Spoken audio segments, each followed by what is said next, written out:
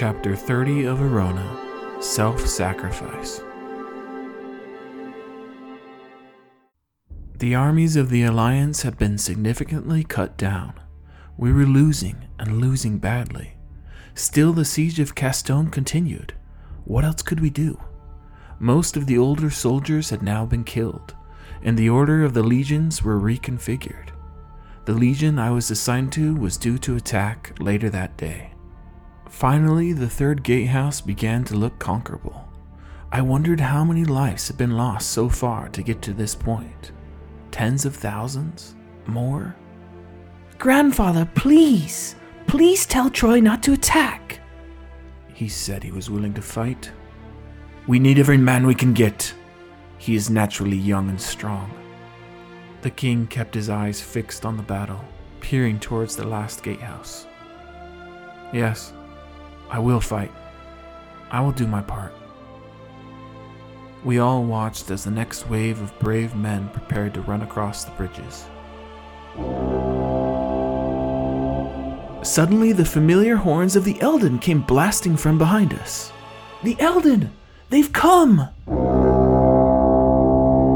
A shadow swooped over us as vast numbers of Elden flew overhead towards Castone. They dove below, shooting their darts into the guardians of the gatehouse. Other eagles flew high above, as the Elden on their backs released baskets of stones and exploding balls, bombarding our enemies with great success. "Full attack!" yelled the king. The heralds echoed his cry down the lines, and the legions advanced. Our soldiers rushed towards the last remaining gatehouse.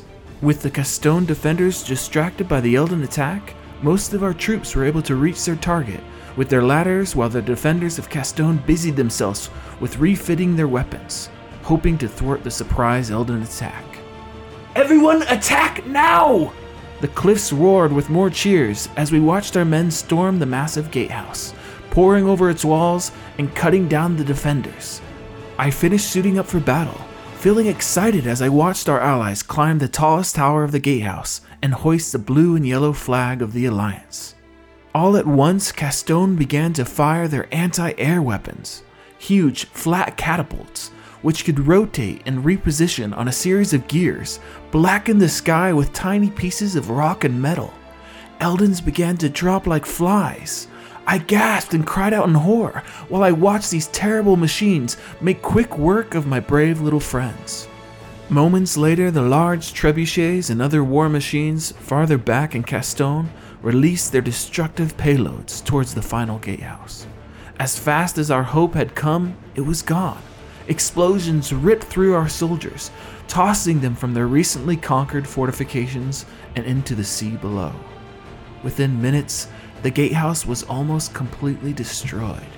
The last of our soldiers retreated back towards the cliffs. People poured out of Castone, retaking the ruined gatehouse.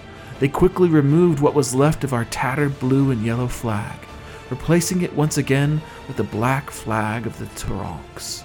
The cliffs went silent. We watched as the last remaining Elden flew to safety.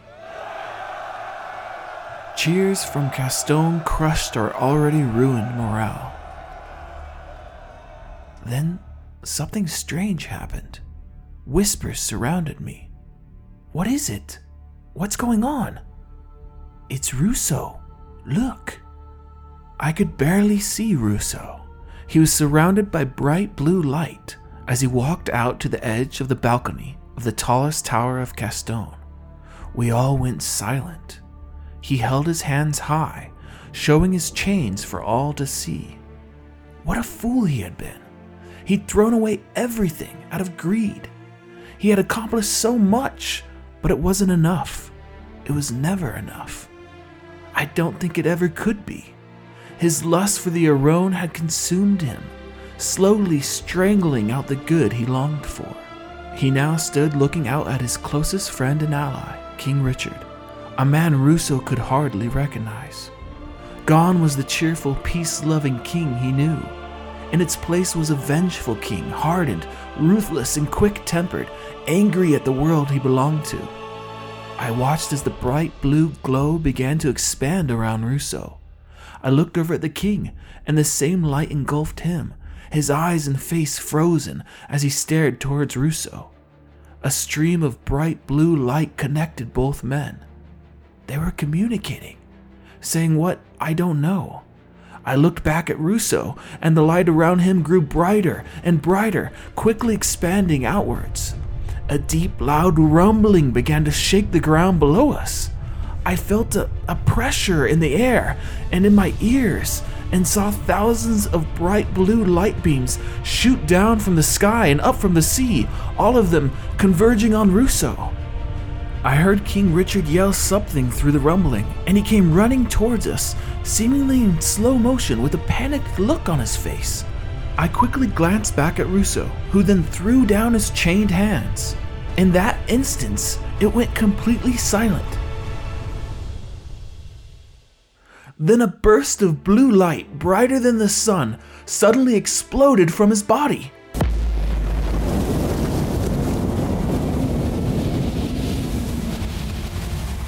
It was as if an atomic bomb had just gone off inside of his chest. The city beneath him exploded in every direction. Rock, men, beasts, and debris came flying towards us. I was thrown at least 100 feet back by the force of the blast, smashing into scores of other soldiers. I stood up, dazed, and looked out at the city, not believing what I was seeing. Castone was gone. The city had been completely wiped out in the explosion, leveled, with only parts of the foundation remaining. Something tickled the side of my face, and I reached up to find blood dripping out of my ringing ears. I could hear nothing as I ran back towards the cliff's edge in search of Josiah. I screamed her name, unable to hear my own voice. I searched frantically through the rubble. Finally, I found her beneath a pile of wood and other debris that had been shot out from the explosion of the city. She too was bleeding from her ears, but also from her nose and her mouth. I was able to lift the large debris off of her, shaking her lifeless body as tears ran down my face.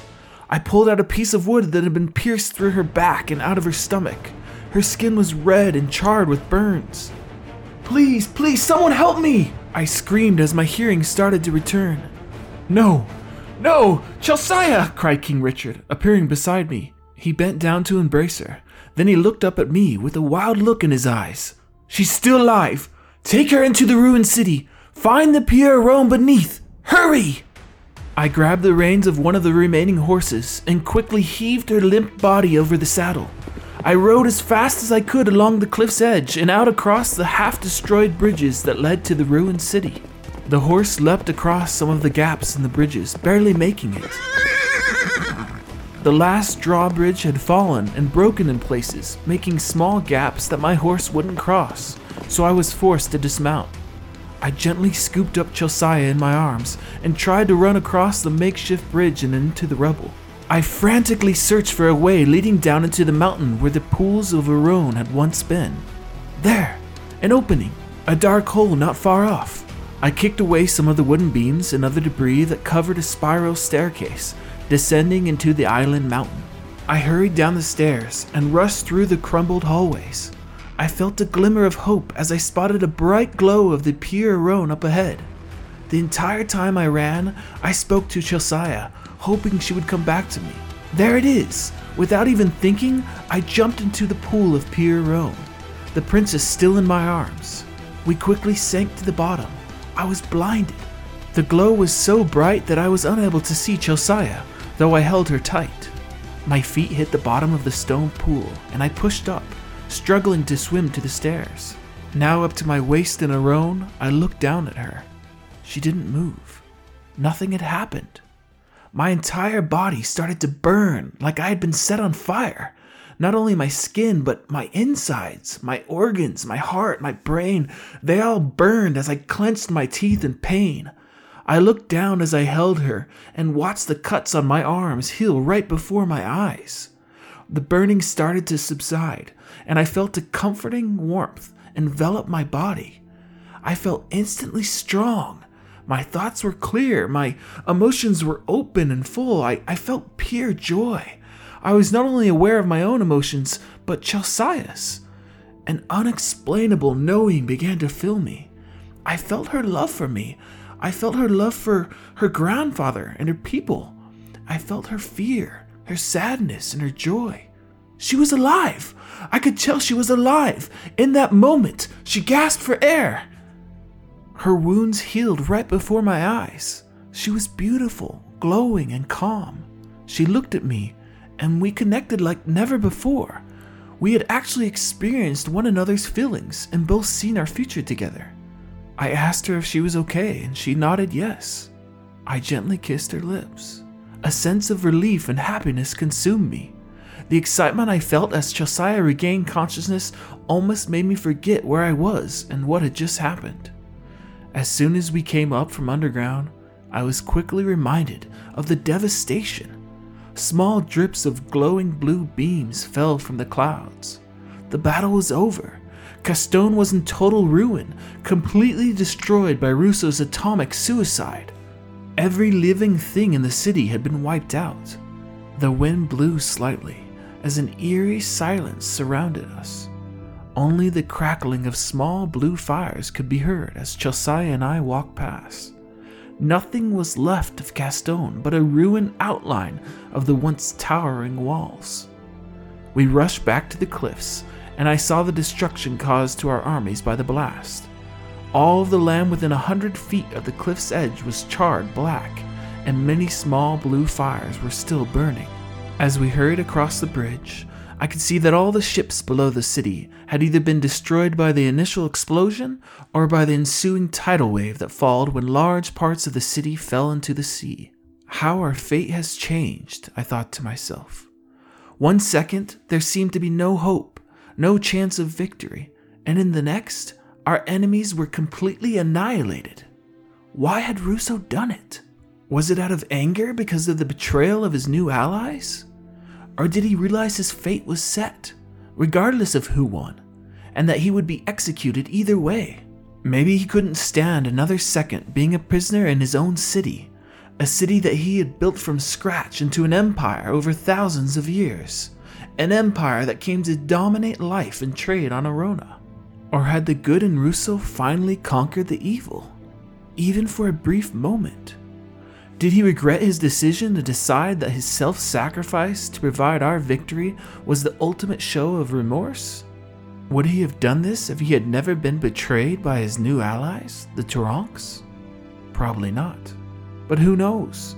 Those answers died with Russo. Russo's mastery of the Arone had displayed the ultimate power and destruction of the Arone. Never in the history of Arona had something like this taken place. As we hurried across the last bridge, members of the Alliance ran past us with empty buckets, cups, and bowls, anything to fill with Arone. Josiah ran into the king's arms. "Josiah!" he cried, embracing her tightly. He stared out at the ruined city in a trance. "If only your brother was still alive. If only he was here now." "Akkat is dead. Castone has been destroyed." "He's not dead," responded the king, still staring, deep in thought. "What? How do you know, grandfather?" "Russo. He told me right before." "At least there's peace on Arona again," I said. "You have control of the Arone now." "Peace?" "Peace!" screamed the king, suddenly emerging from his subdued state. He turned to me with those wild eyes. "There will be no peace until all of my enemies rest peacefully in their graves. I will have my vengeance." A glow began to consume him. The ground beneath us began to tremble. "I'm sorry, King Richard. I didn't realize—" "You know nothing! This war has just begun." He brushed Josiah to the side and mounted his horse. We watched in muted shock. I realized then what a fool I was. King Richard would not stop until King Akkat was dead. "Prepare to march to the kingdom of Turonk. We will find King Akkat there and end his existence once and for all." Still, even with more war coming, I had already made up my mind. I was going to stay on Arona. I needed to find my brothers and tell them. When I first arrived on this world, I thought this was all a terrible accident, that I had to get home at all costs. I knew now that I was wrong. Arona was my destiny. That's it for Season 1 of Verona. Thank you to the hundreds of you who have written such nice reviews. It means so much and keeps me motivated. I'm not sure when I'll begin Season 2. Feel free to send me any questions or messages through my Instagram at AdamJamesBooks. In the meantime, stay safe, drink your own, and bye for now.